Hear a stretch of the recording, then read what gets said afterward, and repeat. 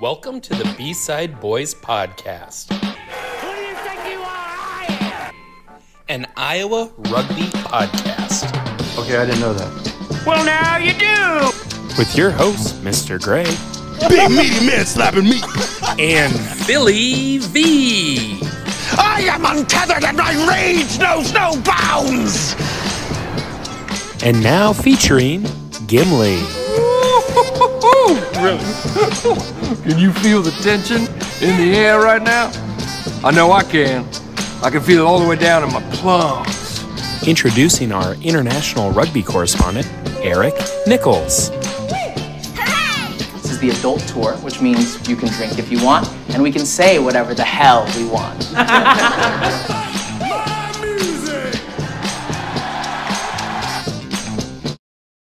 All right, so here we are for another episode of the B-Side Boys podcast, episode 99.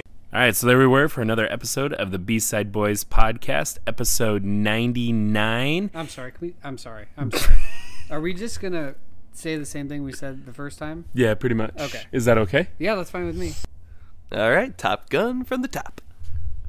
All right, so a little different start to the episode because I'm a dingus and I forgot our HDMI / USB port. So we're down to one microphone and we're sitting in a line passing it back and forth. Tried a different microphone. It sounded terrible. So we're going to give this another go. Maybe some behind the scenes. We'll release it later. Probably not. We got some funny stuff here. But, just had Thanksgiving. And I wanted to know, as we get started here, Nichols, what are you thankful for? I think in this whole life I live, what I'm most thankful for is I am now done subjecting myself to Nebraska football for the entirety of the year. You went to the game? I did. My wife and I went to the Iowa-Nebraska game. We had a good time, smuggled some drinks in, and got to watch them rip my heart out in person for the last time of the year. That's, it looked like you had fun, though. Was it at least fun? Yeah, it was good. It was cold and windy, and we lost. Sellout crowd? Yeah, the 300 and no one gives a fuck consecutive sellout. It was fun. Good. Billy V, what are you thankful for? Well, as I said in our original take, and I don't care if it is cheesy, but I'm thankful for my family, both my immediate family and my rugby family. They mean a lot to me. I'm thankful for at least somewhat decent health. Like, my knee works, so, that's a positive. Hey. Still got a long ways to go, but I'm getting there. But, yeah, good weekend. Just, yeah, awesome. I have to say that I'm thankful for my family, too. You better, yeah, just in case Kate listens to it. Yep. And then, Gimli, what are you thankful for? Thanks for asking, Mr. Gray. I'm thankful for my family, too, and my rugby family. You three boys. Ryan Gray's mustache. Oh, a lot of things like that. And the wonderful time of year. It's the most wonderful time of year, some would say. All the lights and Christmas and decorations. Free eggs. And, I walked in with a bunch of eggs. I like this time of year, Mr. Gray, because, I kind of look like a jolly old St. Nick sometimes. Yeah. And, so... Yeah, very happy this time of year. Do people say that? Like, you look jolly. I look kind of like Santa Claus had a baby with an elf, and they don't talk about it. That's kind of, Ooh, it's promiscuous. Don't tell Mrs. Claus. All right. Yeah. What are you thankful for, Ryan Gray? Yeah, Ryan Gray. Let's get to you. I'm thankful for my family, too. My wife and kids. They're pretty cool. You're just saying even though, you said it. Yeah, no, I know. Even though bedtime was really rough, and that's why... Got a little late start to this, but we're good. No, and I'm thankful for all the rugby friends and all the rugby family and all being able to do this for fun, and yeah, it's been good. So let's keep it going. And we got a new start to the show too. We're gonna give you guys a little rundown preview so you kind of know what's coming. So it doesn't feel like it's just rambling. Basically, we've got an interview we want you to hear. After that interview, we're going to talk about Iowa Central Community College. They have a couple of new additions to their roster for next fall. Midwest Collegiate Women's All-Stars have announced their roster. Gimli's got a little nugget on Canadian Rugby. The Toronto Arrows have some big news out of the MLR. emphasis on out of the MLR. Super Rugby's got some cool crossover with Japan, which kind of stems from last episode. Nichols, you were talking about like what Tier 1 and Tier 1 teams are doing to improve their quality of play. Flow Rugby, is it worth it? I know I crap on it all the time, but I told the boys in the group chat this past week I might get it because there's some cool competitions that they have. Sevens, World Rugby Sevens starts soon. They rebranded. This Saturday is the first tournament. We're going to talk about big names from the USA roster that aren't on there now. The AGM for Iowa is this upcoming Saturday. And then a few other little news and notes around the state. So, also, real quickly here, the University of Northern Iowa men's rugby team is still collecting donations for their trip down to Houston as they compete for a national title. So if you're able to, they have a GoFundMe. If you go to their Facebook page, their Instagram, their Twitter, reach out to one of the boys. They're trying to raise money to go down to Houston so we can take that pressure off of them worrying about, hey, how are we going to get down there? And they can worry about winning 2 more rugby matches. They're 2 matches away from a national title. They have a real good shot. So if you want to help out a lot of local kids, a lot of kids that played in the Iowa Youth Rugby Association, help out the UNI Panthers, check it out. Without further ado, though, we're going to start with our interview with Aiden Farrell. He's with the Chicago Hounds Academy team. Great kid from Green Bay. Really, really fun to talk to. So yeah, let's get into it. Let's do it. Yeah. It's only a kick, a jump, a block. It's only a serve. It's only a tackle, a run. It's only for the fans. After all, it's only pressure. You got this. Adidas. This interview is brought to you by Tighthead Brewing Company. Tighthead Brewing Company is a craft brewery located in Mundelein, a suburb of Chicago. Their brew pub is a neighborhood institution where friends and families can meet up and enjoy great music, wonderful company, and the best beer in town. Since they opened their doors in 2011, they've poured their heart and soul into every glass. Stop in and taste what they're talking about. Also, if you are not from Chicago, make sure you go to your local grocery store, liquor store, restaurant, bar, pub, whatever. Ask the bartender, ask the owner, ask whoever runs the place for Tighthead Brewing Company beer. They distribute through Dahl Distributing. You can drink it in Iowa. It is found in Iowa. And oh yeah, the name Tighthead. Bruce played rugby for 13 years, mostly as a Tighthead prop. Bruce is the owner, founder, and master brewer. Enjoy Tighthead Brewing Company.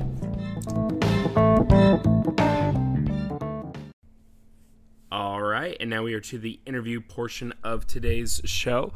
We are joined by Aiden Farrell. Aiden, how you doing tonight? Good. How are you guys? Doing well. Can't complain. Yeah, doing good. No, Thanks for talking. Yeah, thanks for joining us, especially, in the holidays here. It's a little busy, and, we've been trying to get you on for a minute, and you've been real busy lately, so appreciate you being on. Yeah, absolutely. Thanks for having me. Yeah, and so for people that may not know, we've brought you up on the show before just because you played for Iowa Central, you're from the Midwest, you played high school rugby in Wisconsin. Can you tell people, basically, where'd you get your start? Where are you from? Yeah, so I'm originally from Green Bay, Wisconsin. I went to high school in De Pere, which is just outside of Green Bay. But yeah, I started playing rugby in middle school around 6th grade, I believe. My brother actually started playing rugby, and it's kind of funny because, we were both, big football players growing up, and then he started playing rugby, and I was like, well, what the heck is that? And it kind of took over my life, and so I started playing in 6th grade, and then I moved up to high school from there and beyond that. So nice. And so in Wisconsin, because the way you guys structure rugby up there is way different than Iowa. Iowa, we just have that high school sevens. Guys are starting to try to make a 15s in the summer to get a look before they go to college. So you had rugby in middle school, upper elementary school. Was it touch rugby, flag rugby? What does the structure look like for a kid in Wisconsin? So when I started playing, it was just flag rugby. So I forget what grade you could, like the lowest grade you could start in, but I started in 6th grade, and then you did flag all the way up until high school. That's when you started tackle. Mm-hmm. But now in Green Bay, and shout out to Green Bay Youth Rugby, because what they're doing is absolutely amazing. You can start playing kindergarten start playing rugby when you're in kindergarten. Oh, wow. So you play flag rugby. You can play flag rugby through 8th grade, but starting in middle school, they offer tackle rugby. So they cut the field down. It's not like full length field, but I believe they cut it in half, and your touch line's like the 50-meter line to the try line or whatever. So they cut it in half, but you can start playing tackle rugby in middle school. And then in high school, we offer both 15s and 7s. 7s is a little bit shorter of a season. It's kind of in the summertime, like right after the 15 season, which 15s is played in the spring. But yeah, they offer like a shorter 7 series in Wisconsin. So nice. We play both 7s and 15s in high school, which is nice. That's awesome, Aiden. And when you guys did play, how many guys on each squad? Was it 10s or was it 7s?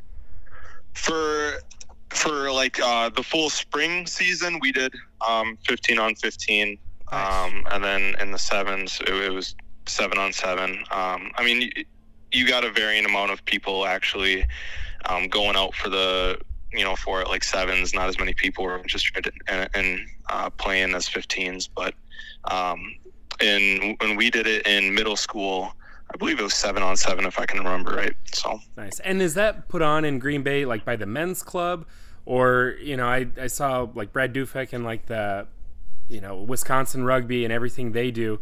Who organizes all of that? Is that by the local men's clubs? Is it the Wisconsin Rugby Union, or are there other youth entities that kind of set that up? So there's a lot of Green Bay men's players that'll help run it, they'll help coach it and go to practices and all that stuff. But it's actually like its own. Green Bay's youth team is like its own team.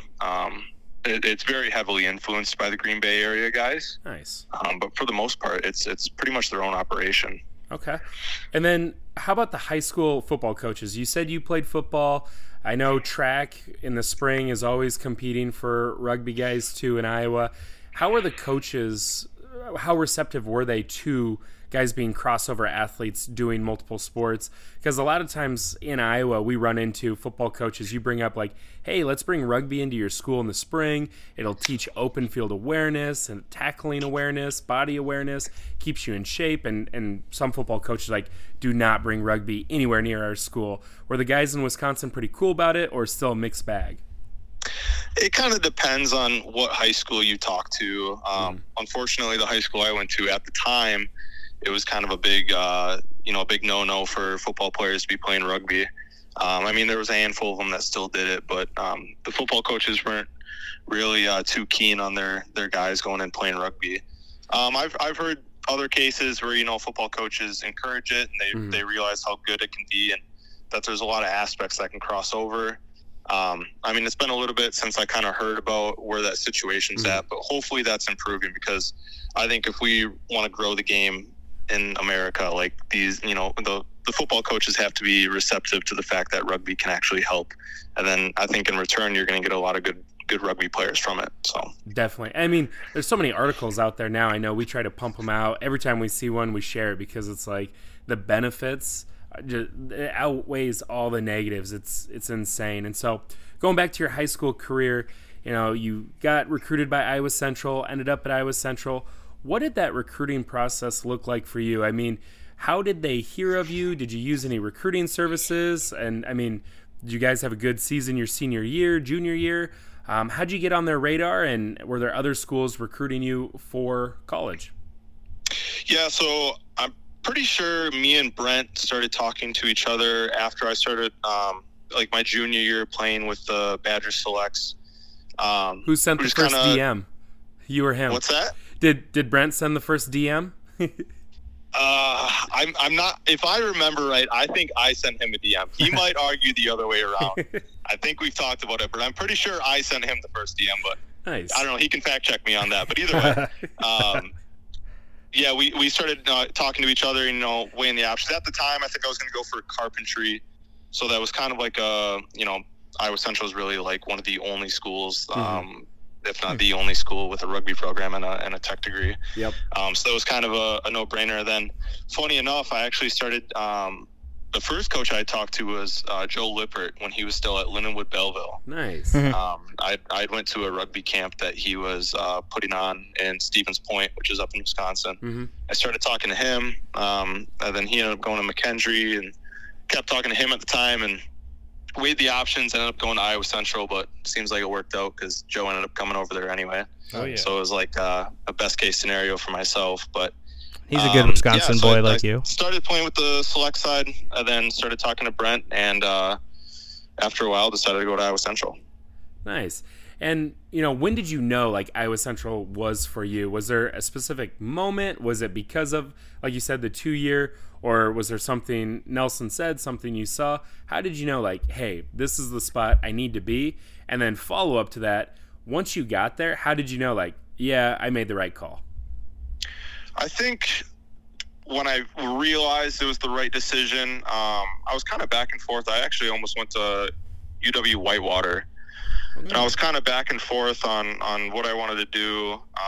And then really thought about it. And, at the time, Iowa Central, it was just a clear cut on who had a better rugby program. I mean, Iowa Central was varsity program, fully funded by the school, and Whitewater isn't fully funded, and no knock on them or anything. But I think when it came down to it, I just knew I was going to be playing a higher level rugby in a sense at Iowa Central. And then when I actually got there, it is Midwest as this sounds, I think I realized that it was going to work when I just realized that it's not a big city. It's just a normal Midwest town, and there's not a lot to do there. And like literally the only thing you do is rugby, and that's what you focus on. And like personally, that's what I love. So I think I knew that was a pretty good fit when I got there and realized what it was all like. So. Oh, yeah. Now, living in Fort Dodge, I mean, did you ever go to the bowling alley or what? Yep. Been to the bowling alley a few times. There's Taco Tico down the street. That's pretty good. I don't know if you guys have ever been there or not, but that's a good spot. So, yeah. That's awesome, too, because like you said, I mean, not much to do, so focus on rugby. Keep watching film, be in the weight room. It's not, I mean, you can get in trouble in Fort Dodge for sure, but, I mean, definitely not too many distractions where it's like, it pulls you away from rugby. I mean, you're there to play rugby. You're there for school. Easy to do those two things. So that's awesome. And kind of tell people, what was your time at Iowa Central like? What were some of your big highlights, some of the big successes you went through?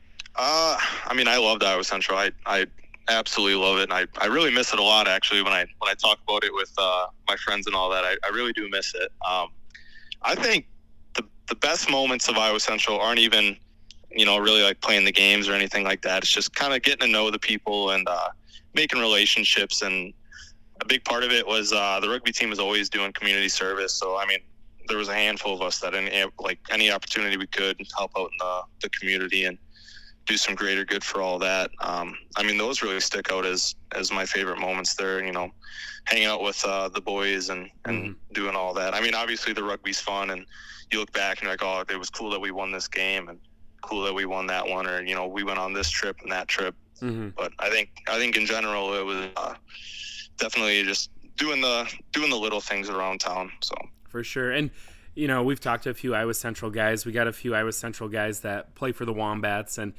that's a common thing that you ask people, and you see all these people from different places that come to Iowa Central to play, and they all say the same thing, is like immediately it's a family.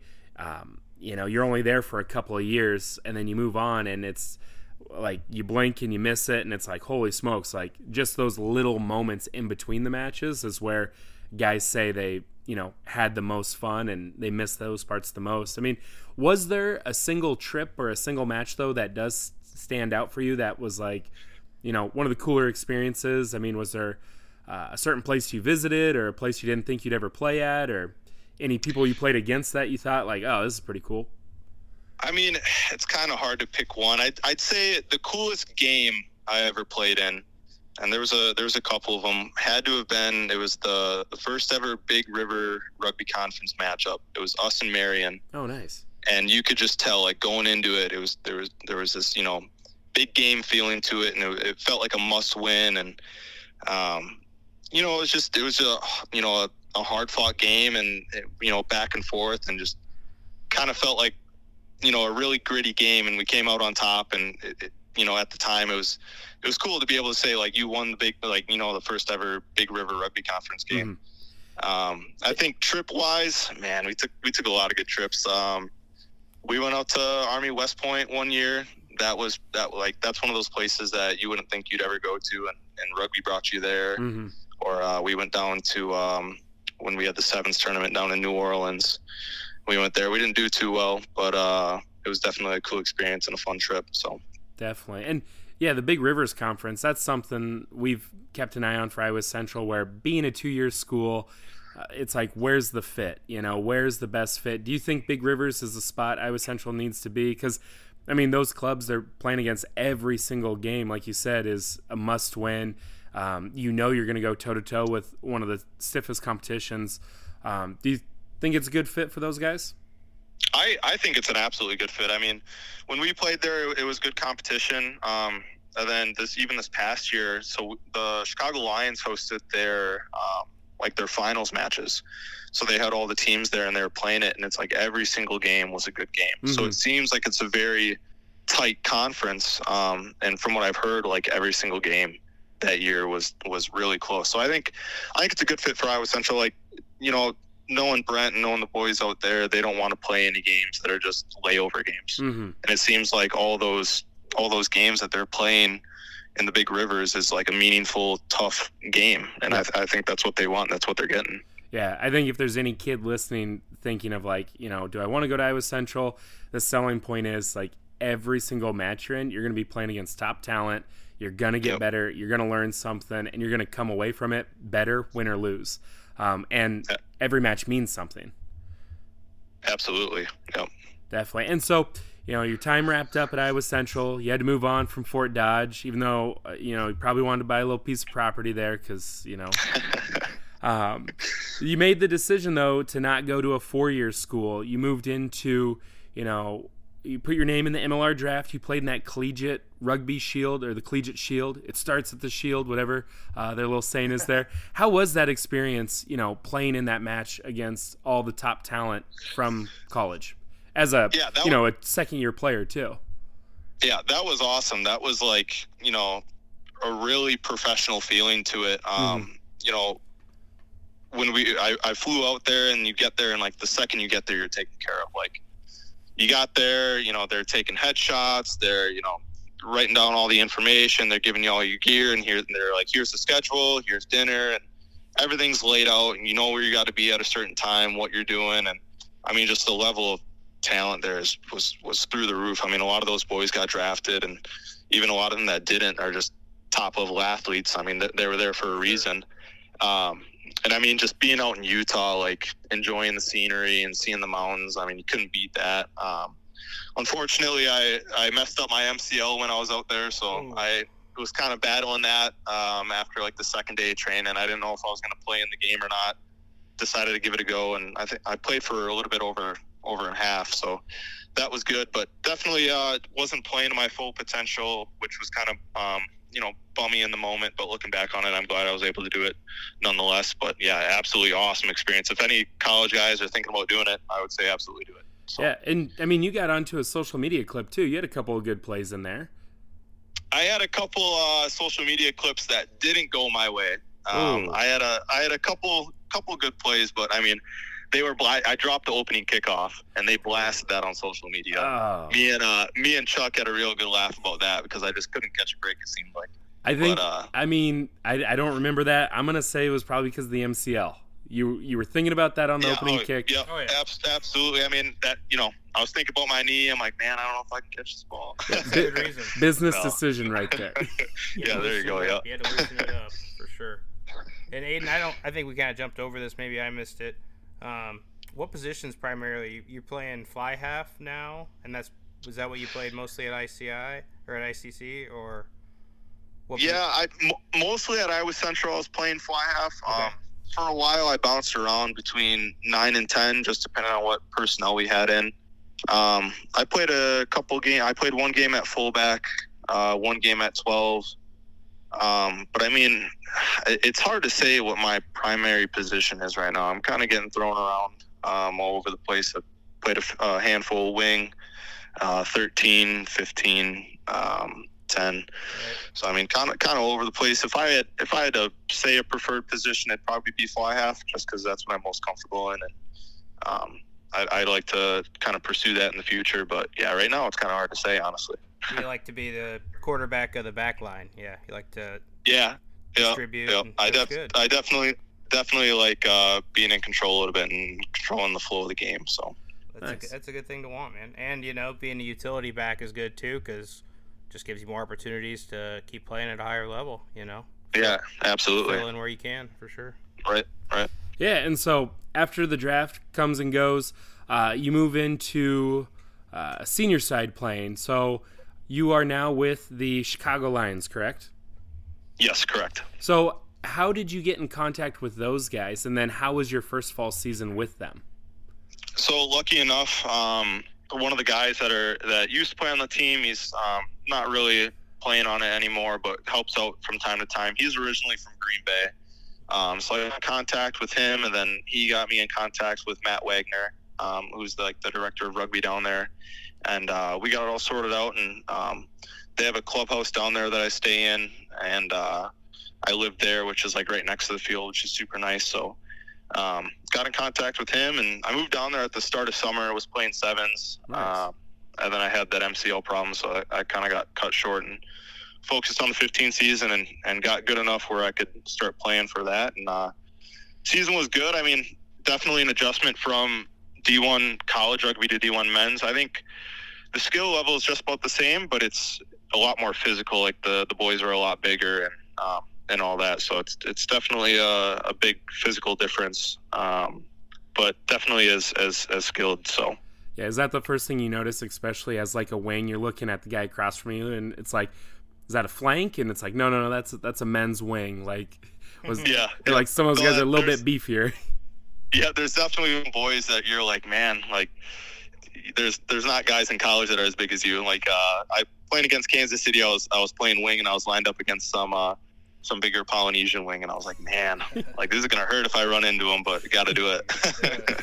I know when we went to the MLR match, it was Chicago hosted NOLA, and we were like right on the sideline and looking at the wings. It was like, man, if I ever played against a guy that was that size, he was probably in the tight 5, and like he's one of the fastest guys on the field. It's just wild to see like the level of athlete, like just the speed and power that is at the next level. And so another thing, the Chicago Lions, they posted something on social media, I don't remember when it was, but basically talking about how, they're in the backyard of the Chicago Hounds, helping players to get to the Hounds, or the Chicago Hounds have this academy team.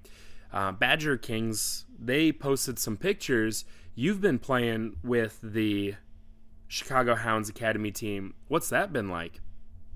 It's been good. I mean, if you take the level from D1 college rugby to D1 men's, and then you bump that up into, the next level would be D1 or would be the Chicago Hounds Academy or an MLR Academy. Mm-hmm. I mean, the skill is just the best I've ever seen and best I've ever been a part of. Practices are fast paced, and everything's fast paced and more intense and all that. But I mean, for a guy like myself, that's really what you're looking for, and it's what you want. But no, it's been a good experience, and it's there's a lot of competition. So I think like I said, that's what you want. But definitely a cool experience. Yeah, and how did you get involved with that? Did you go to the Hounds like scouting combine they had? Was that just something through playing through the D1 team? Guys kind of figured out who you were and you were asked to join. What did that conversation look like, or who approached you, or did you approach them? Yeah, so I originally went to the combine that they had back in the wintertime, but I didn't hear anything from that. But I started playing with the Lions, and the head coach of the academy used to be the head coach of the Lions. So there was that direct connection there, and he had came out and watched some matches, and he told a few of us that he liked how we played and that he wanted us on the academy. So that's kind of how I got invited to that, was just through playing with the Lions and just playing well. Nice. And would you say that's like a main goal for you, or the next step in your career, hoping to work to put yourself in a position to be on an MLR roster? Is that the next step? I think so. I think personally just trying to see how high I make it, just trying my best. And it's one of those things where it's you're going to try your best, and if it happens, it happens, and if it doesn't, it's it's disappointing. But it's one of those things where it's like, at least you tried. Yeah. At least you gave your best, and that's my big thing right now is going down to Chicago. It's a bit of a sacrifice. All my family's back in Green Bay, and all my buddies are out in Iowa or Green Bay or wherever they're at. Mm-hmm. And it's like one of those things that's like you sacrifice being away from home for a bit, to play some good rugby, and it's like you got to see how high you're going to make it. Yep. Like I said, if you do, you do, and if you don't, you're going to be disappointed. But at least you knew how far you made it. So. Yeah, and you're putting yourself, it sounds like, in the best position to be successful, and also being open to playing multiple positions, getting field time wherever you can, and then just putting yourself in a high-performance environment. It sounds like every place you've been, you've put yourself in a spot to compete at the highest level for where you're at, which is awesome. And I also think, too, you should take it personally. I feel like a lot of people say Americans are really bad at playing 9 and 10, and they're always looking for foreign talent to play those pivot positions. And so love to see you sticking it out at 10 and like, no, we can develop 9 and 10s in America. I mean, do you ever hear that noise, especially the higher up you move, like, whoa, an American playing 10? Like, do you ever take that personally, or do you ever hear that? Or Yeah, I've heard that before. I've heard the whole thing with teams want a 4 and 9 and 10, and I can understand why. Just they've got more experience at it, and the game might move a little bit slower to them. But I've definitely been on the tail end where it's as an American 9 or 10, and hearing that you want to get a little fire under your belly and be like, well, why can't we do it? And why can't we develop? And I think that's great and all, but I also think there's a lot that you can take away from bringing in like a 4 and 10. So if I were to work with them and be like, hey, like, why do you do this instead of this? What are you thinking when you see this picture?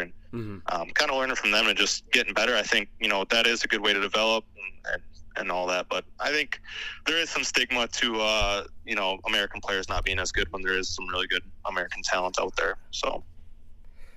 Yeah, so that makes sense, Aiden. And yeah, you got to absorb like a sponge anything you can from anybody ahead of you. I had a question. Yeah. This is Gimli. I had a question about the academy.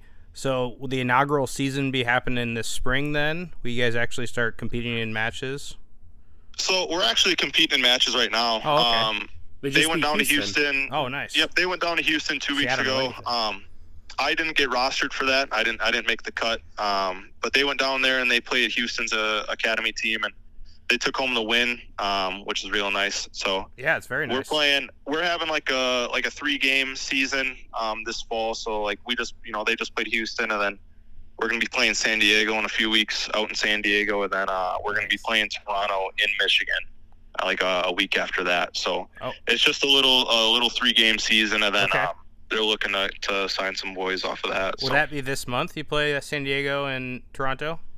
Yep. So San Diego, I believe, is like December 10th or something like that, and then Toronto is like a Friday game. I think they have it listed as it's like December 15th. So crazy. That's all in this next upcoming month. It's a big change in weather there, but. Oh yeah, I would really like to be able to enjoy the San Diego weather. It's getting a little cold up here, so. And this may be out of your pay grade, but do you know if those will be streamed at all? If people want to watch that? I assume they'll be streamed. Like the Houston game was streamed. The stream wasn't the best, but I'm going to assume that the San Diego game will be streamed, and I'm going to assume that the Toronto one will be streamed. So awesome. We'll keep our eye out for that. Because also too, have you been working with Nick May at all? He's a forward. Doesn't ring a bell. He, I think he was rostered against Houston. He was like number 19 or 20. He'd be like a lock. Okay. Yeah. He played for the Iowa City Ducks, and then he played for the University of Iowa. We've played against him a few times, so super cool to see more guys from Iowa on those Hounds rosters. So. Yeah, no, absolutely. It's cool to see any Midwest guys kind of getting this talent to go out there and put their faces out in front of MLR, coaches and other players. So it's super cool to see. I mean, really any Midwest guy you got to root for at this point. Oh yeah. And I mean, I get it. Backline guys don't like to get to know their forwards. I get it. The big dirty boys. Yeah, whatever. I mean, I mean, it's not like you're never going to pass fly half straight to a lock. I mean, if you ever need to know how to get mud out of your jersey, ask us. We'll tell you. Yeah. I had a question as far as like the pool of other guys you're playing with on this academy team. Is it other guys that are, like Ryan said, obviously someone fresh out of, or someone came from a men's club in Iowa City and University of Iowa, but are there other guys that went to the draft and did the combine last year, or are there other men's D1 players that are getting picked up for this academy, or how are they going about finding boys to play? Yeah, it's really a mix of both. There's a handful of guys that are like D1 guys that have been playing D1 for a while. Then there's a handful of guys that are younger and are just coming right out of college or maybe coming off of that MLR draft. They've got the draft picks playing with us. So the guys that they picked up, they're also playing on the academy, which is great. And then there's a handful of guys that are just younger and that they picked up to come and play. And then, like I said, there's another handful of guys that have been playing, some men's rugby in the Chicago area or in the Midwest area that they picked up. So nice. Very cool. That's awesome. Well, Aiden, we really appreciate you for joining us, man. Is there any other things you want to shout out anybody or any other rugby things that are happening that people should know about, or just before we let you go here and get back to your night? Anything else you want to let people know? Just shout out to the guys at Iowa Central. Obviously, got to give a shout out to them. Shout out to all my buddies back there and all the coaches. Joe and Brent, and they've got Aaron over there too. Just shout out to anybody who's making rugby better in the Midwest area. How about that? Hey, we agree with that. Everybody in Dirty Dodge, everybody everywhere. Yeah. We agree with that. Absolutely. Definitely. Well, Aiden, we'll keep our eye on those academy matches, and we'll be rooting for you, man. We love your story and just seeing you go from, because again, it's so quick. I remember I always see the Iowa Central signings and seeing you get signed to Iowa Central, and then now seeing you play for a D1 club and the academy team. It's cool to see Midwest guys doing big things. So keep it up. We'll be rooting for you, and we'll be following your career, man. Yeah, man. People are watching, and you're a great example of what the game can do and how you can grow in the Midwest. And there's a lot of guys below you that'll be taking an example and hopefully following your lead. So we appreciate it, man. Keep on going. Best of luck to you. Well, awesome. Thank you, guys. I appreciate that. All right. Well, have a good night, man. You too. Thanks.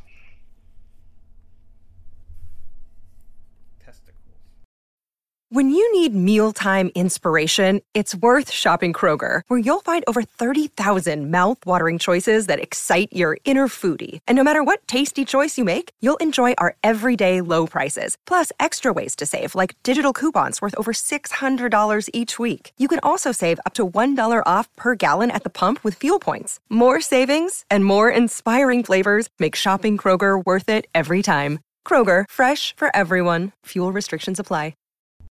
All right, and that was Aiden. Good to talk to him. Gimli, you didn't know him before that interview. What was your big takeaway from that? I didn't know. I was happy to talk to him. It was a great interview. My big takeaway was just to see how much the sport has grown in the Midwest here. A local boy from Wisconsin. I know that's not Iowa, but they're our neighbors. We kind of talk about them. We got friends from there.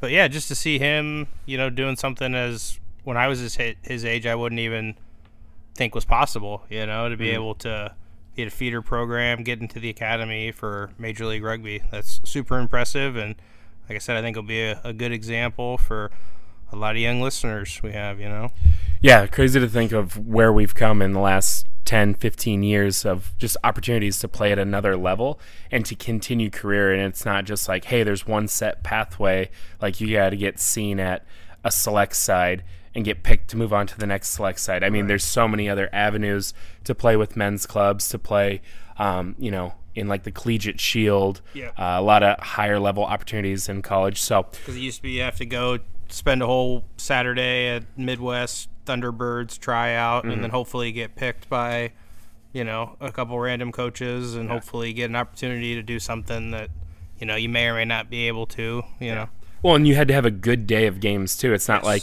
if you just if you had an off day, that was the only film they had on you because they didn't have film. They just had their eyes. So cool to see that. Yeah, and he was a nice boy, you know. Yeah, I thought he was very good interview. So we'll have to have him back on sometime. Yeah, he'll be a recurring guest. Oh yeah, if he's up for it. I think he is. Don't replace me. He'll be back. He told me. Yeah, and so speaking of Iowa Central, they announced the other day they've got a new recruit coming in next year. And so from their Facebook post, very stoked to present incoming 2024 player Ian Murrah. Ian is a 5'10", 180-pound center scrum half from Cedar Falls, Iowa. The Cedar Falls Tiger Rugby Club placed second at state last year and will be the favorite to take home the 2A title this spring. Ian has a very good field vision and is a tremendous ball carrier. He lists playing in Utah with Rebel Rugby Academy as his rugby highlight thus far. His rugby goal is to play overseas one day. Ian was named to the All-State Elite team last year as a junior. He is also the Cedar Falls team captain. Ian has played football and wrestled in the past. His father, Steve, is his rugby role model. Ian will major in carpentry at Iowa Central. Triton Nation, please give it up for this talented young man. So here's a kid that, we've seen him play the last few years in the Iowa High School League, and yeah, you always know where he is, in the center of the field for Cedar Falls, leading the way. He's a big reason why that program is consistently at the top, and like Iowa Central posted, I mean, they are one of the favorites, if not the favorite, because they've been second place the last 2 years. Phil, you've watched him play some. What are your thoughts on just his play style or just going to Iowa Central? Yeah, he's obviously like a very good player. We've watched him play at state a few times. I mean, he's fast. He's obviously is very knowledgeable with the game. There was some talk too, he was more than likely going to be committing to Iowa Central this previous year. There was some talks about it, but there was also the potential that he could end up going somewhere else. Nobody was 100% sure. So, but I feel like it's not really a surprise that he's going to be there, and I think he's going to be a great addition to Iowa Central. I think he's going to make a big impact right away. So, yeah. Yeah, and I think over the summer we saw, when that 15 squad came and played at Tiger Field, the Valley West Des Moines field, against that Alliance rugby team. They were in the Iowa Central jerseys. You had all the coaches from Iowa Central like Nelson, Casey, Aaron, all those guys were coaching these high school kids in 15s, and it just seemed like what a great recruiting tool, and to see these Iowa kids playing for a varsity Iowa program is awesome. And then you're also seeing other Iowa kids play for the clubs as well. We have so much talent, but really good to see top talent taking those varsity spots with Iowa guys. And speaking of that, on October 12th they also announced another addition to their squad. So on October 12th, Iowa Central Community College Triton Rugby posted, please welcome an early commit to the Tritons for the 2024 season. Isaac Fershing is a 6', 184-pound flanker from Webster City, Iowa, but plays rugby for the Fort Dodge Stags. Isaac is currently enrolled in college credit diesel technology classes as a senior in high school, but will finish up his degree next year. Then look to get another trade degree beyond. This young man is a go-getter. Bring your lunch pail to work, get down, and dirty type of player. His work ethic and desire to learn are his strengths, but his sheer athleticism makes him stand out. His rugby highlight so far is making the trip to Texas with the Iowa High School Select 7s team.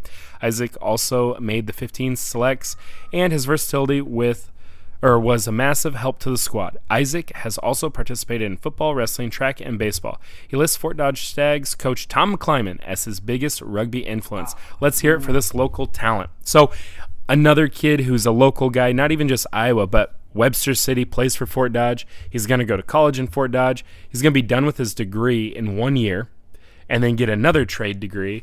Awesome to see that. Love that. Yeah, that's so smart too. It's cool. Both of them doing essentially trades.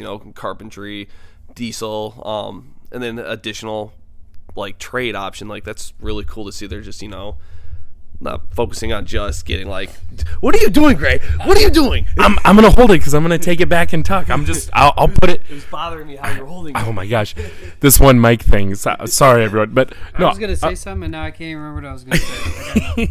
You're gonna say something about the union, probably. No, I wasn't. You were. I really wasn't. Okay. I was just gonna say, when it comes to anything in the trade world, kids, just pack them on, get everything you can. Yeah, and then take it away. And that's the thing too. When we in the interview with Aiden, that's what was one of the big driving factors. Not only was Iowa Central a top rugby, place to go at a high level. Also, he was looking at Whitewater, but he was like, I want to go to a trade school and play high level rugby. So, I mean, that's the thing where sometimes we talk about this where it's like, 2 years and there's all this turnover. But the thing is, you're bringing in these guys who are like, man, a 4-year school is not for me. So like he said, bring your lunch pail, doing some hard work. Like, that's kind of the guys Nelson wants, guys who come in ready to do the dirty work. And yeah, so really cool to see. Good job, Coach Tom McClyman, getting his guys. What a great mentor right there. That was cool that he highlighted that. He's not all that great. Tom versus Eric Nichols. I'm just kidding. I love you, Tom. You guys should fight. Or kiss. I could kiss him. I could fight him, but I don't think it would go very well for me. So I saw Tom this past weekend. He was in town, and we were talking, and he's like, hey, cut down, and let's get to the same weight, and then let's wrestle each other. Oh. And I was like, not a chance you'd kill me. He is much better at wrestling than I am. What do you think he weighs? He told me. What's he weigh? I'm not going to say that without his permission on a podcast. Do you think he cares? Tens of people might hear it. Okay, how far away is he from 160 pounds? He's above that. Maybe he could cut down to my weight class and I'd wrestle him.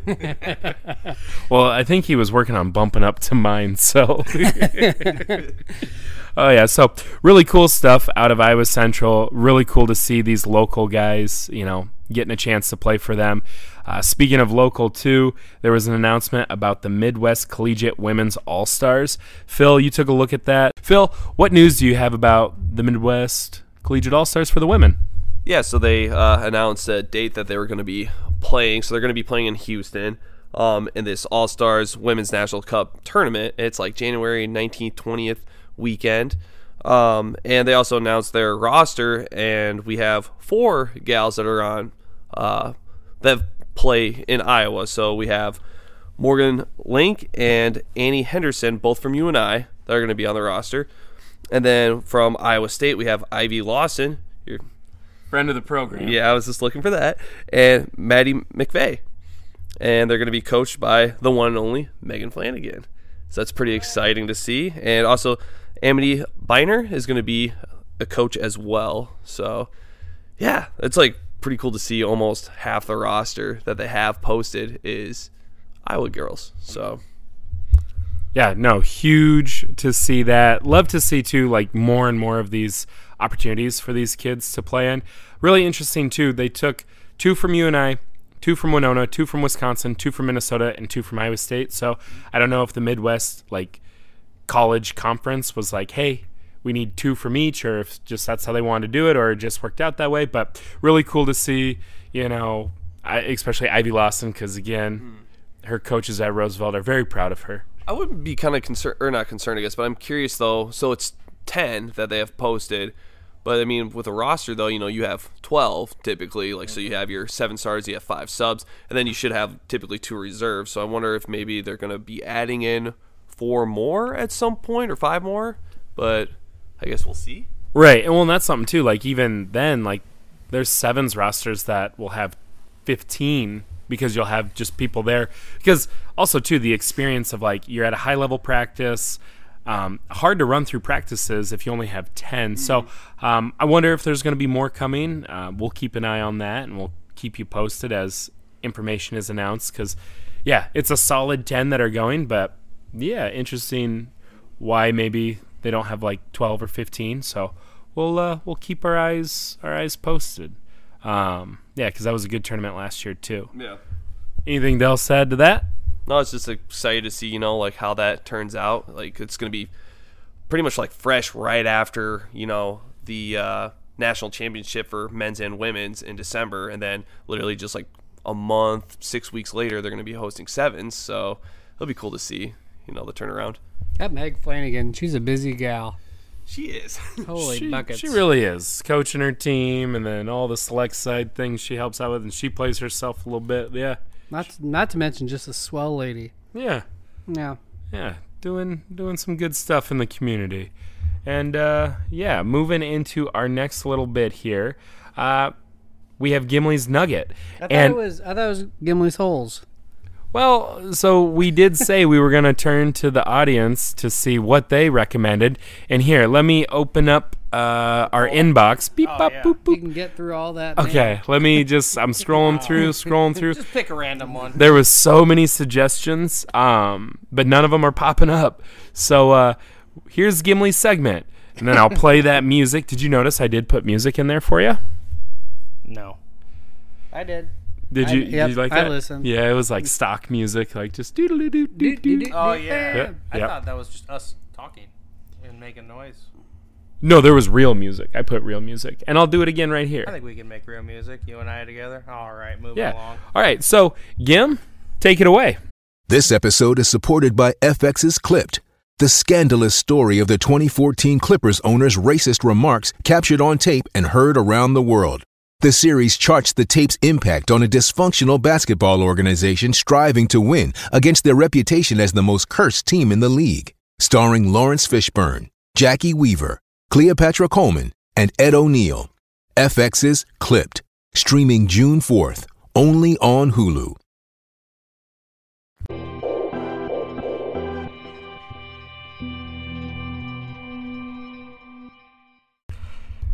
Thanks, Mr. Gray. This is Gim's Nugget. Hopefully I didn't just scream in the microphone there. I know. You did. I'm good at that. Yeah. That's not my nugget. So, yeah, some news. We haven't really talked about it yet, but I guess we'll just go right into it. We said it in the rundown. We did say it in the rundown. The title's basically the whole article. Yeah.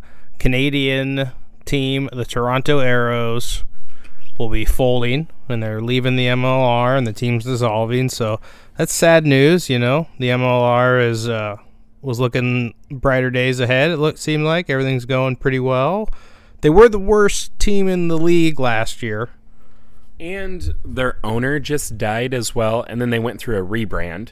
And also, too, some context, there was a podcast where talking about North America. I don't know why you guys are laughing, because Atlanta's owner also died, and then their team folded shortly after, too. Like, it's a real thing. Like, the owner had a vision. They wanted to do something a certain way.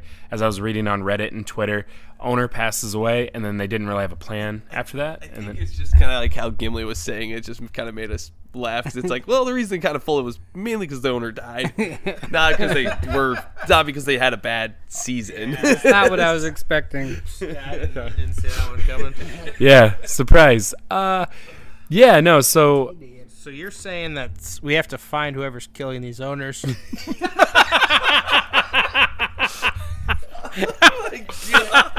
If you know anything, email us. We'll get you natural causes. 1-800 B-Side Boys. Call with any tips. Okay. But no, bringing it back home, some context here. There was a podcast, The Good, the Bad, and the Rugby. Mm-hmm. And they were talking about how, like, okay, they had a good episode talking about how does the United States and Canada get into the World Cup scene. The North America has one of the largest, if not the largest, like, pool of fans and potential money. So the world needs the United States and Canada to be in and at the table for, like, the World Cup. And they were talking, Nichols, about, hey, MLR, Canada, USA, they got to work on this together. And then a week later, Toronto's gone. Yeah, there was an ex-Eagle and then an ex-Canadian national player, and they were talking about the state of Canadian rugby, and he's like, well, you know, we got a team in the MLR. I will just give one little stat from that episode that I think is really interesting. They say that 4% of the U.S. population is interested in rugby, which equates to about 16 million people. Well, the population of England is 12 million people. So the United States financially, like when talking about world rugby, is a completely untapped resource that should be exploited. And I don't know. There's some conspiracy theorists on the pod saying that it's because the United States had too many great athletes and they didn't want to take away. But they're afraid that if we open Pandora's box of the United States in rugby, that no one else will ever win, and USA will win every World Cup from here on out, and it'll all be United States, and it'll be like the NFL compared to the rest of the world. That's got to be the most ridiculous take I think I've ever heard. Which is preposterous, and that was just one of the guys on the show, not an actual pundit or a professional. But there it is. They did laugh him off the show. They're like, "Shut up, that was stupid." There is some good data in there about the amount of 22-year-olds that phase out of football with nowhere to go, like a staggering number, and how rugby in the U.S. should be more popular and stronger and have a bigger foothold in the world than it does. So, well, and what's funny is Drake Bulldogs, their football team, qualified for the playoffs for the first time ever. Grandview NAIA school is still in the national tournament for football. I've been using the West Des Moines Wombats account on Facebook and commenting on their posts and photos. Hey, when you're done with football, come play rugby. I know it's ridiculous, but it is one of those things where, no offense to them, they're great athletes, but none of them are going to the NFL. Right. You know what I mean? And if they do, it's such Billy Cundiff. I don't know. There was a tight end one time too, but if they still live in Des Moines and they want to keep being athletic, that's a great spot, So, were you gonna say something, Phil? I was just thinking, just because small colleges, chances of you going to the NFL are so staggeringly low, but there are obviously a few. It would be cool if there was a way, because a lot of those guys typically look to go to the Barnstormers or something. It'd be really cool if somehow we could pay people to play, but there's no way. Well, there's the big issue worldwide. There's not enough money in rugby to go around. And I was going to say, too, one stat I always think is just staggering. Fiji winning Olympic gold twice in sevens and competing as a Tier 1 nation. Their population is equivalent to Des Moines. And that always just blows my mind of Des Moines is just as big as Fiji, but Fiji can win the Olympics. But this is Gimli's Nugget. Back to the Canadian Nugget. Get back in his hole. And again, rest in peace to the former owner of Toronto. And Atlanta. Yeah, many maple syrup bottles will be poured out for him in honor. Okay. Sorry, I'm just poking fun at the neighbors to the north. But...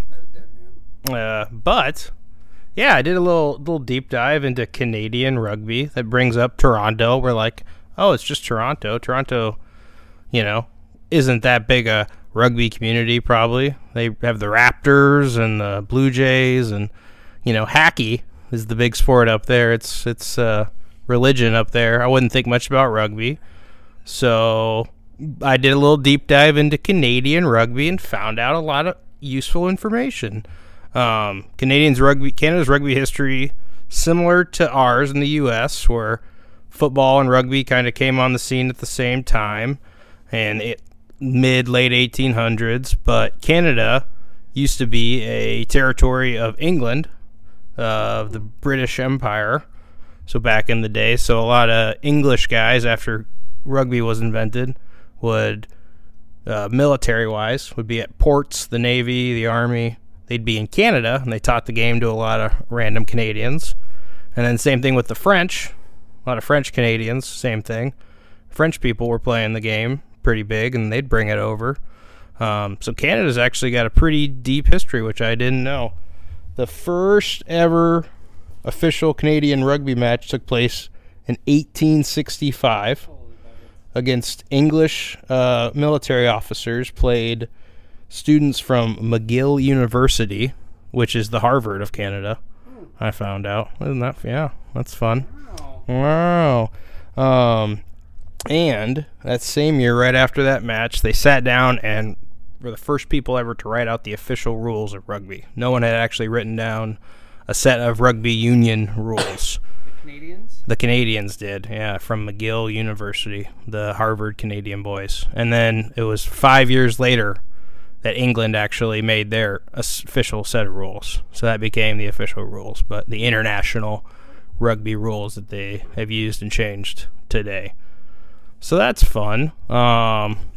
Yeah, and at one point, throughout the 1870s, every major town in Canada had its own rugby union. And there were multiple teams. They played for multiple cups and competitions.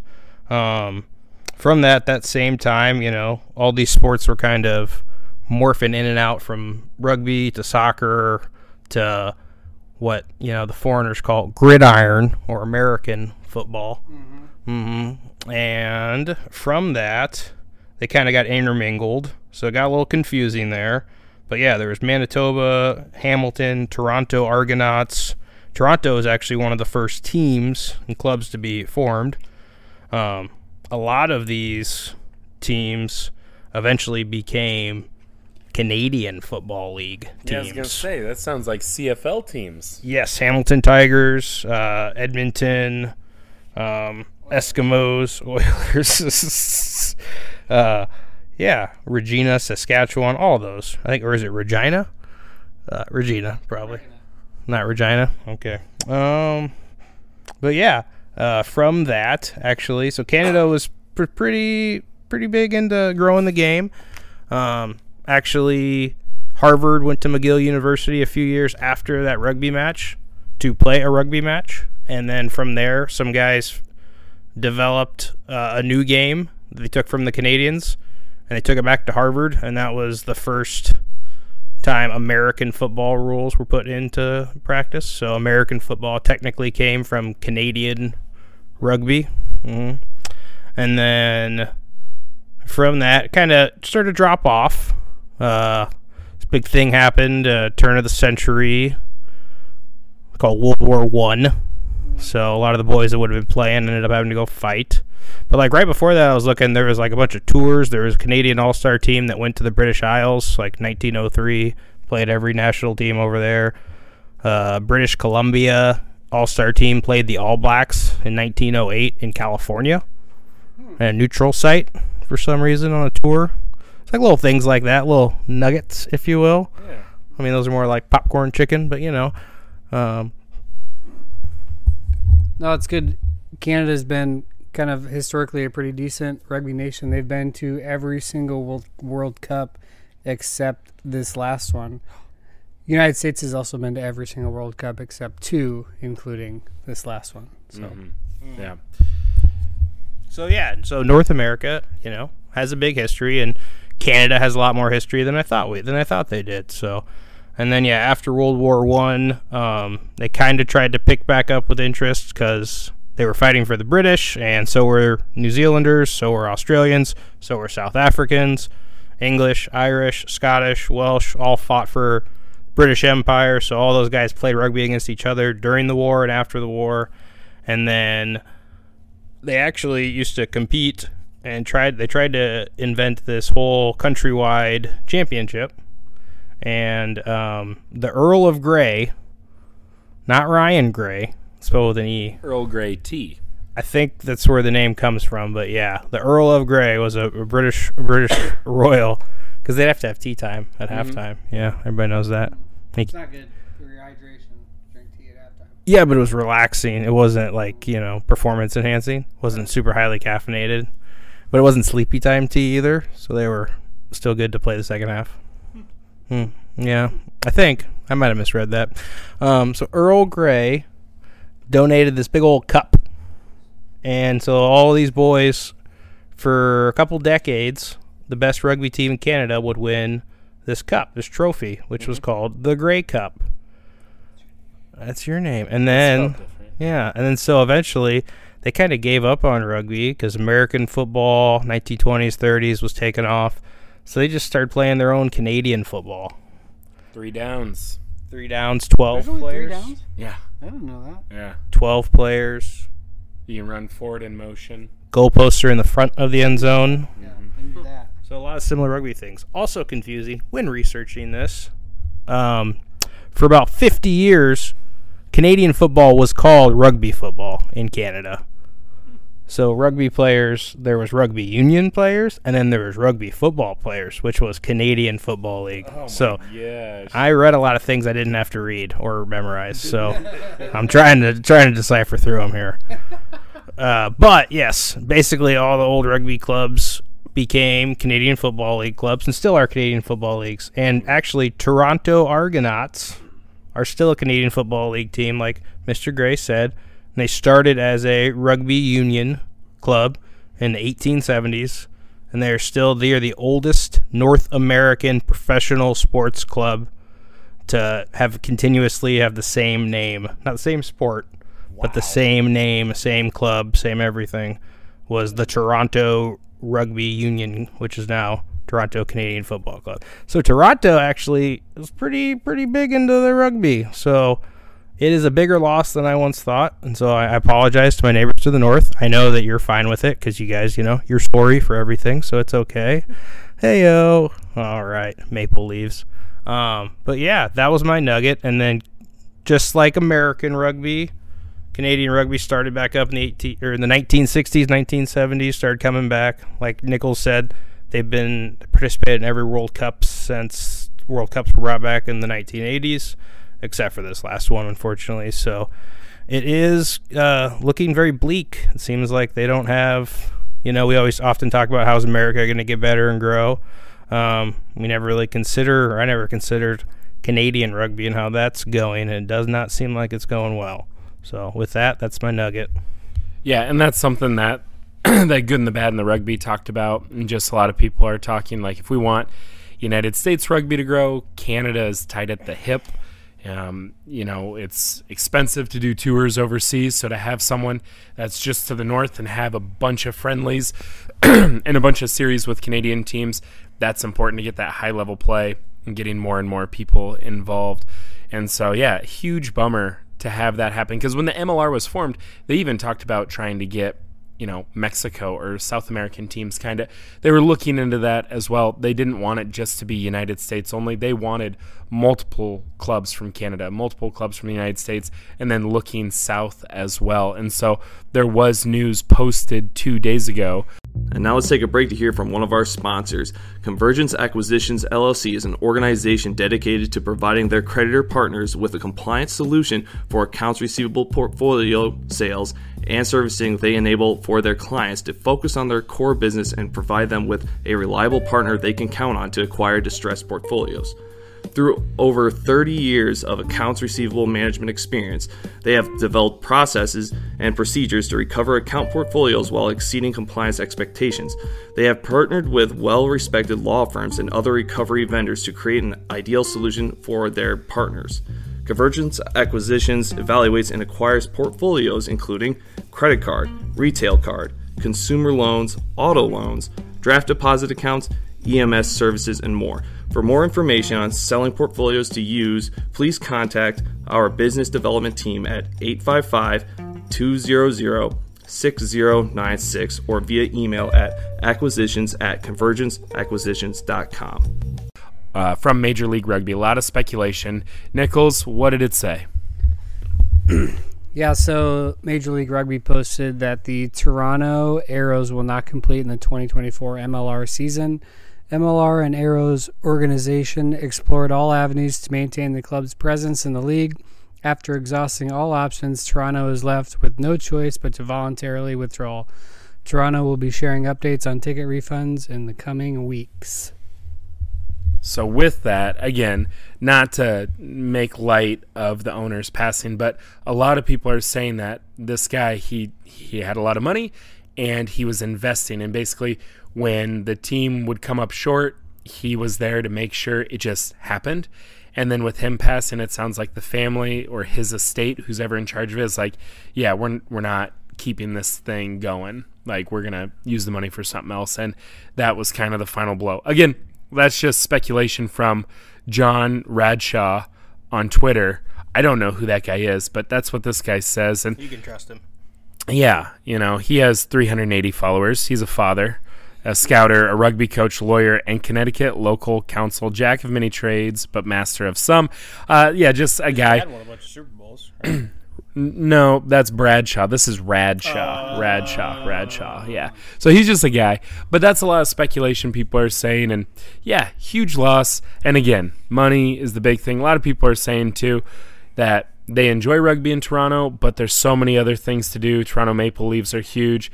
It's hard for people to really invest into that club. And again, they just came off the worst season. They were the worst team in the league. And so it looked like it was a failing product and the fans weren't showing up. So it's hard to pump more money into it. And then lastly, too, that brings the MLR down to 12 teams. So they had 3 divisions, 4, 4, and 5. So now it's 4, 4, and 4 because there was 5 teams in the East. It actually does balance their conferences, but losing a team sucks. So I was just kind of wondering, kind of thinking out loud, I suppose, but Rugby Canada has been, I don't know, a staple in the international rugby career or community, at least in the Americas, obviously. And they were able to do that before the MLR. So this MLR losing this team is obviously not good for the MLR. But I wonder how it will impact Rugby Canada or Canadian Rugby or whatever they call it, because they do have a better track record in World Cups than we do. I mean, of late we're pretty similar, but I just wonder how if the union is still strong, if they're still able to, put out a good product on the national level. And I guess we'll just find out unless any of our listeners are from Canada and want to call in 1-800-B-Side Boys and give us their opinion. That would be cool. And speaking of, this local competition and how we boost this up, Nichols, you were talking about how Japan has done some things to try to boost up their squads. And we talked about how the Sunwolves joined Super Rugby, but it was hard for them to maintain with money and things like that. But there is some news coming out of Super Rugby and Japan.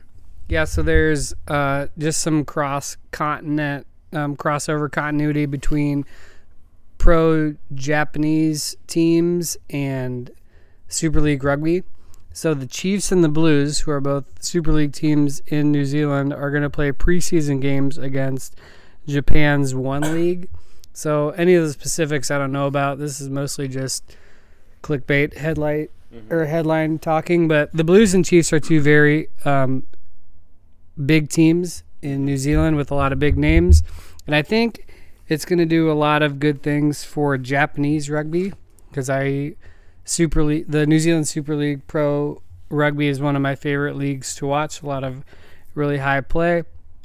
Japanese Pro Rugby has been kind of the blanket statement is that they pay a lot of money and they play a lot faster brand of rugby that's less physical. So I think it'll be interesting. I know that the Japanese have lately been buying up a bunch of influential big name players in the country or in the world. Most notably New Zealand, including like Richie Mwanga, who is the fly half for New Zealand. They have Cheslin Colby from South Africa. Actually, Cheslin Colby, who got a yellow card in the World Cup final at the very end for South Africa, and Sam Cane, the captain of New Zealand, who got a red card, are playing on the same team. Now they're teammates. So wow. I don't know what teams are going to play whom, but just an exciting thing for kind of the Pacific rugby and, get some better players from different continents playing each other. I think it'll do a lot more for Japan than it will for New Zealand, because those Japanese players will get to experience playing a higher level.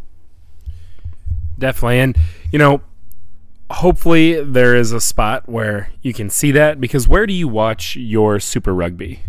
I illegally stream it, or I watch highlights, or I watch it a week later when someone posts the whole game on YouTube.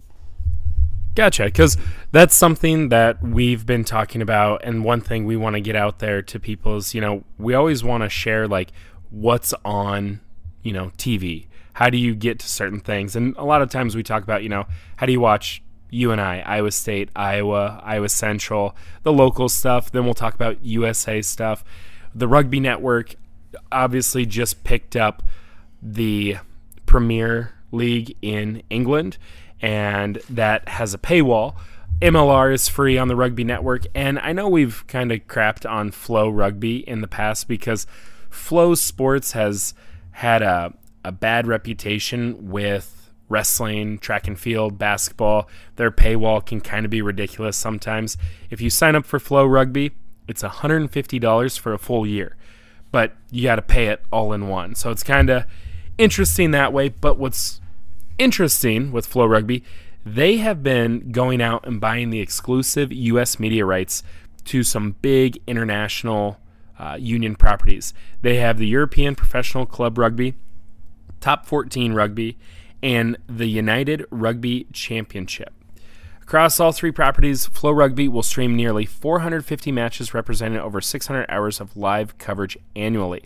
The 3-year partnership began in August of 2022, and it goes through the 24-25 season.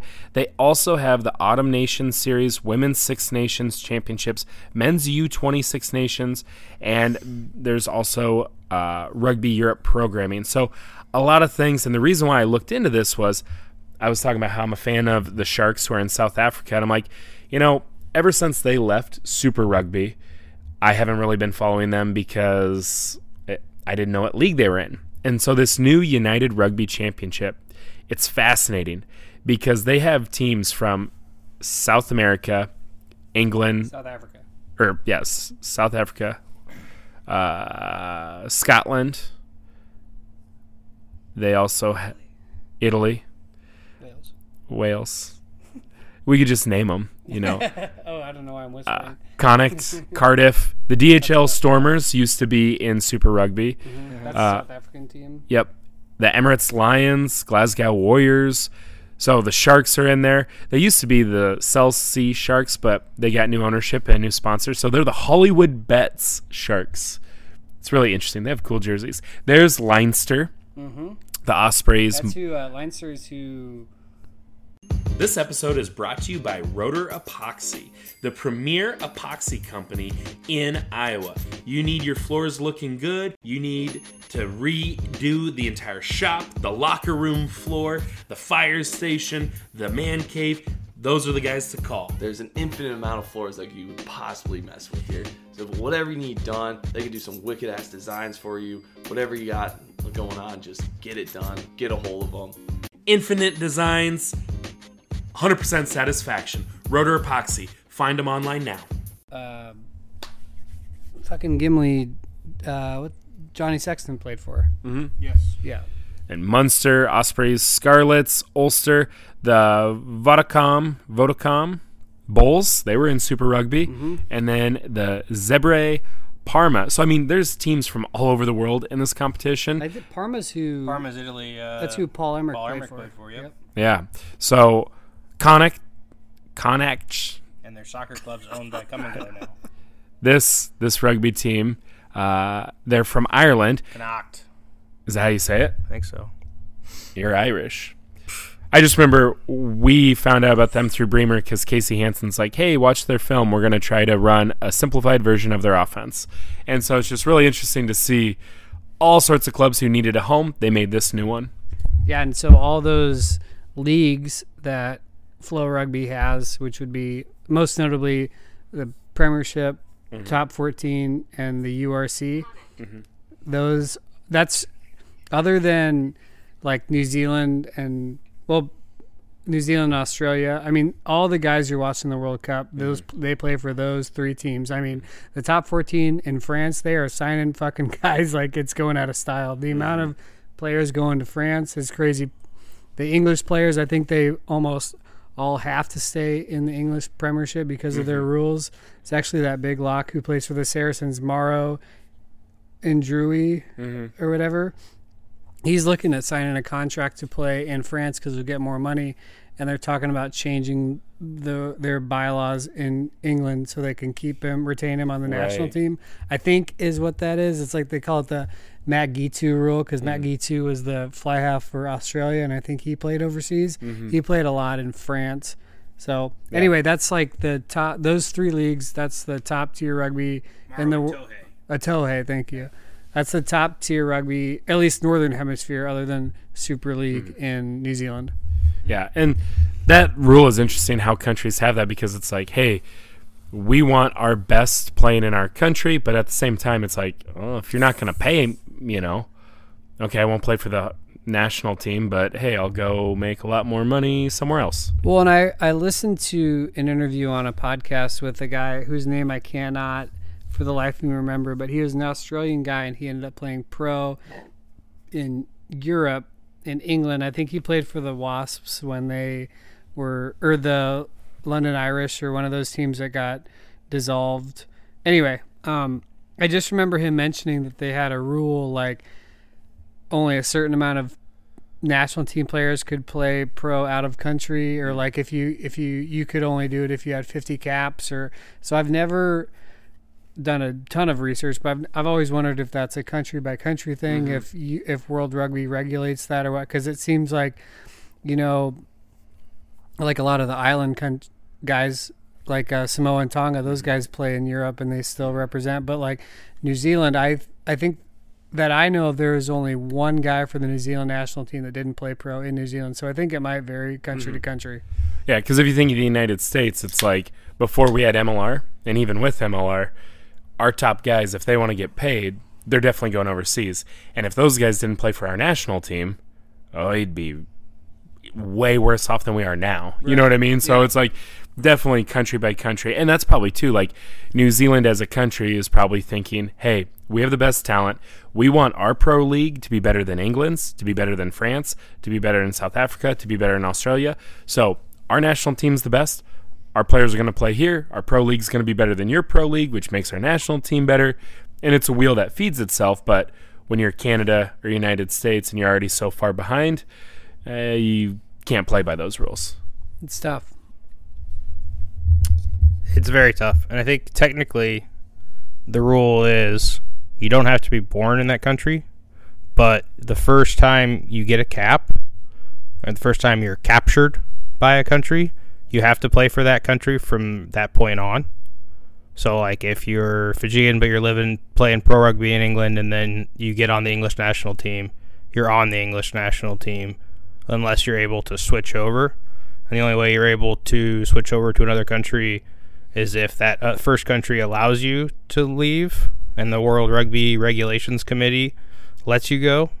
You have to be either born in that country that you wish to transfer to, or have a parent or grandparent who was born in that country. And then playing for a second country is never permitted by means of residency. So you couldn't just, if you were already capped for a country, you couldn't just move somewhere else that you have no tie to. Basically, it says you have to have an established national link to a country to play for them and then be capped for them. Or the only way you could switch countries is if you play in other Olympic events for said country, and then you'll technically have changed your nationality. Well, and not to deep dive on this too much, but they did change the rules before this last World Cup, and if you haven't competed for a national side in 3 years and you have some kind of stand down period. Yeah. So the 3-year deal is, I think, is the main part that's new, because a lot of those like New Zealand and Island guys didn't play for a country, so they were able to change their allegiance. Anyway, moving on. Yeah, and so I think after looking at the Flow Rugby, looking at the Flow Rugby stuff, I think I'm gonna pull the trigger. I think I'm gonna get it. I'm gonna do it. Do it. That's all. That was the point of that. And I got the Rugby Network. You did? Yep. Yeah, it's free. Or did you pay for the? I paid for it. Nice. Except it wasn't working very well this weekend when I tried to watch. But probably because there's too many people downloading it all at the same time. Yeah, their Twitter was blowing up. Let me tell you. Really? It'd be interesting to know. I'd be interested to know with both Flow Rugby and Rugby Network, if you pay, are the replays free or in abundant, or is it just live? The replays are abundant on Flow. Like they have a whole library and catalog, and flowing library. Yeah, and I think that's something like we've talked about. Like you always say, like before you go to sleep, like you just throw a random rugby match on, and so that'd be kind of cool. Where it's just like, oh yeah, like, and it's not like the NFL or college football where you try to stay away from a TV, stay away from Twitter. You know who won, Bills and Eagles. Well, I mean, you're an Eagles fan, but you know what I mean? You can't go anywhere without knowing. A rugby match that happened 2 months ago in the top 14, you're like, I know these two clubs. They're both pretty good. I don't know who won, Like, you'd have to actually look for that. So, I mean, replays, it might as well be new, So, moving into that, though, we have coming up this weekend is the start of World Rugby Sevens.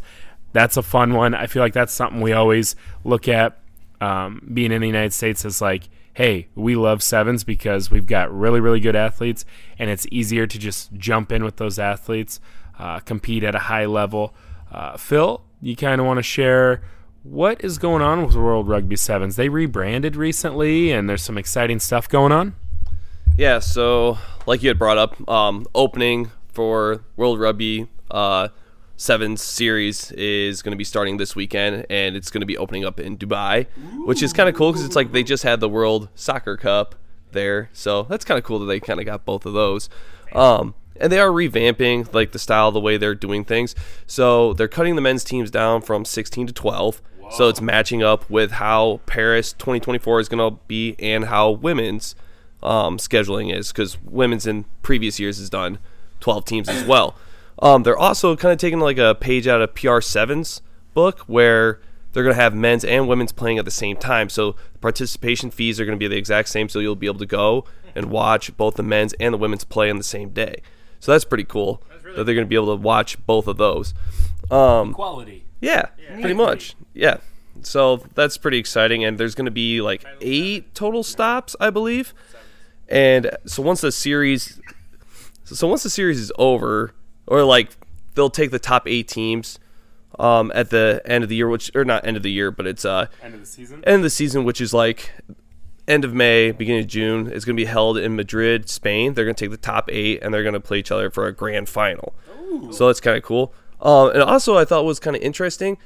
So the bottom 4 teams are going to play in like kind of like a consolation high stakes like tournament essentially with some other teams. And basically the top 4 teams that make it out of that will be able to participate in the 24-25 season. So you're talking about like teams who weren't on the series are going to fight their way in against the bottom 4. So basically like the promotion relegation system. So you're going to see some of these teams like maybe a Hong Kong or I think Ireland is one of those teams that they're not very good at sevens. And like they always try to get themselves in there. That'll be interesting to see who. Do you have a list of who might those tier 2, tier 3 sevens teams might be? It doesn't have a list, and it also doesn't have exactly a location unless the way the article's worded if it's in the same place. But how I read it was that it's just the top 8 go to Spain, and then I don't know exactly where the other matches are supposed to be played at, or that tournament's supposed to be played at to decide who gets to participate next year. Very high stakes, though. I like that. I like that. It's kind of like that idea where people are like, the bottom NFL team should play the XFL championship to see who gets to stay in the NFL. Yeah. You know, like, it's kind of like the same concept, you know. Relegation, or was it called? Yeah, relegation, promotion. And it also, like, people always say, too, like with Six Nations, like, how can Georgia fight their way in? And it's like, never. This is kind of a cool experiment on that. And it's sevens. Things are so fluid. Teams need to be challenged. You can't get complacent and open the door for new opportunities. Phil, how do you think USA is going to do? So their very first pool, they have to play. So Fiji and France and Great Britain are all in their pool. Ooh. I want to say USA is going to at least make it out of pool play, but I mean, like, at least into like a better position for like the knockout portion. But I just don't know. Like, USA is obviously, they're a little bit better at sevens than they are 15s, but Fiji's mind-blowingly. Yeah, but also Fiji, is gold medalist in the Olympics past 2, so it's like they're probably, it's gonna be a tough getting past them. France, I mean, like, that's kind of like a little bit of a toss-up in my opinion.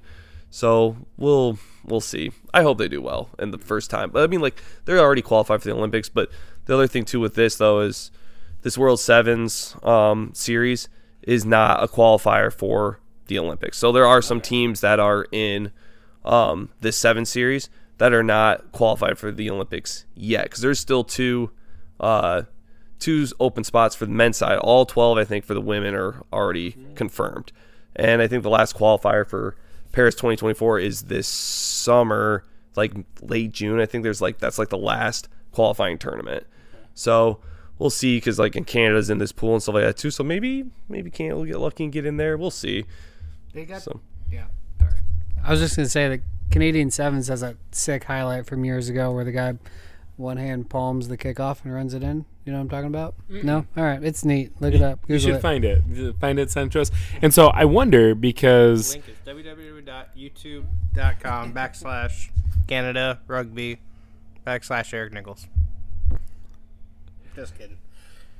Sometimes your jokes break my brain. I know. And then I just train of thought gone. What I was going to say, though, we've looked at the new roster for USA Sevens, and there's a lot of familiar names that aren't there. And I don't know, like, are they trying out new names and young guys because they're already qualified for the Olympics? Are they mixing things up? And who are some of the names that are missing that we're growing accustomed to?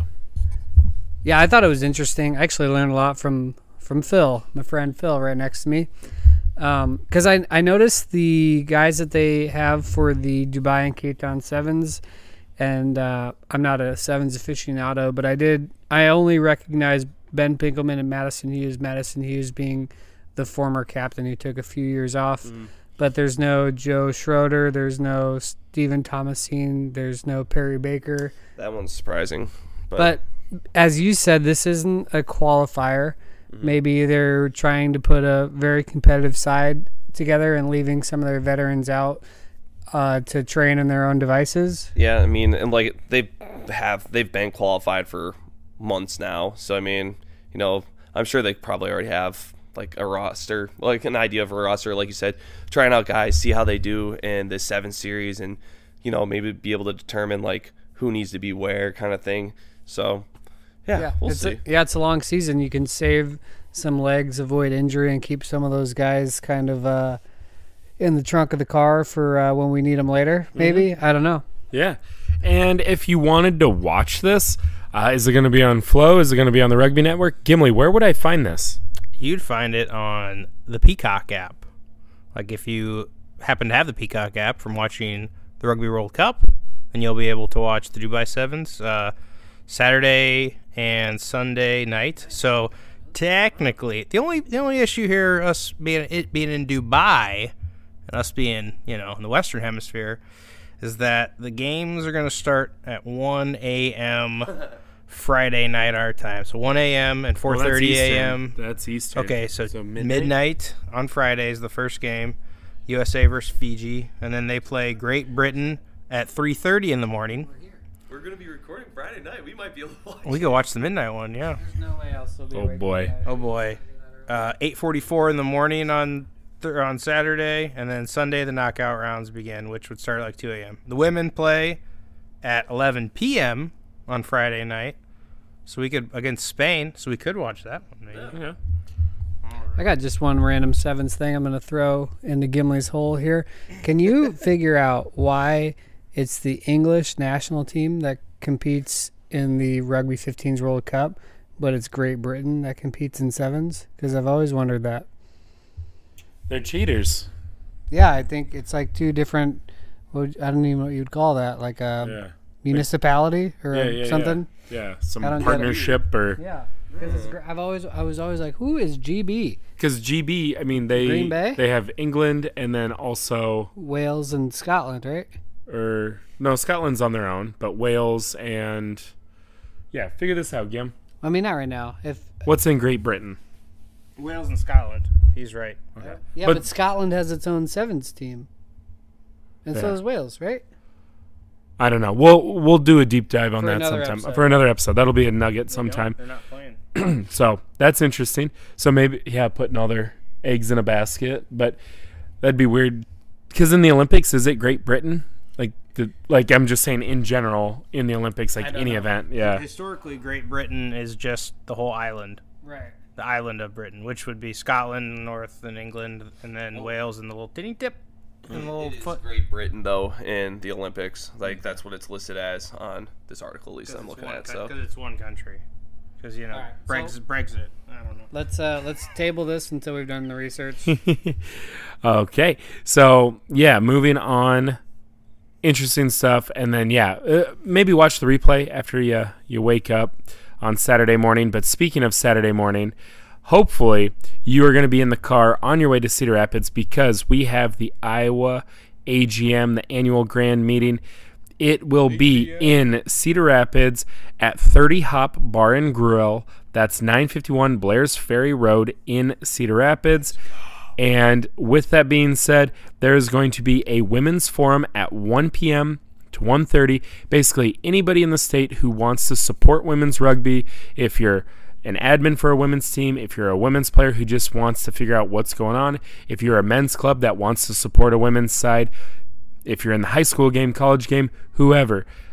30 minutes of just basically making a blueprint of what's wrong, what do we need, just throwing things out there so we can make a plan moving forward. And if you're not sure if you're going to have a representative for your club, please make sure we need to have at least one person from every club there. So if you want, representation for your club, or like to be able to get a word in, or want some sort of change, make sure somebody's there, please. Yeah, get out there. Let's go. Cedar Rapids, not very far away. I mean, it's fun for the whole family. Well, no, just the officers.